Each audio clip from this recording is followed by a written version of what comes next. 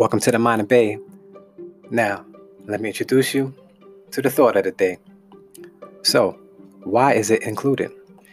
Many languages have rules and procedures of grammar and pronunciation that seems totally unnecessary once you carefully analyze the language. Some native speakers might not pick up on this or just don't really care since they have been speaking the particular language since childhood. In a few languages, when speaking specific vocabulary words, the last letter of the word, which is usually a consonant, is never pronounced.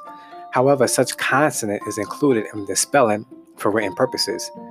It's a given that when people converse, that the spelling of such word is irrelevant because it's clear from the hearers what the speaker is attempting to convey.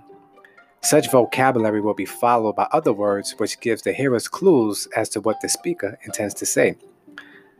And there are words where the first letter is never pronounced, especially the letter H. This is called a silent H, mainly in Spanish-speaking cultures. And again, it is known by supporting vocabulary what the speaker intends to convey. So, if the hearers understand what the speaker is saying and the need for extra letters in such express words are unnecessary, why then is it necessary for these extra letters to magically appear in written form?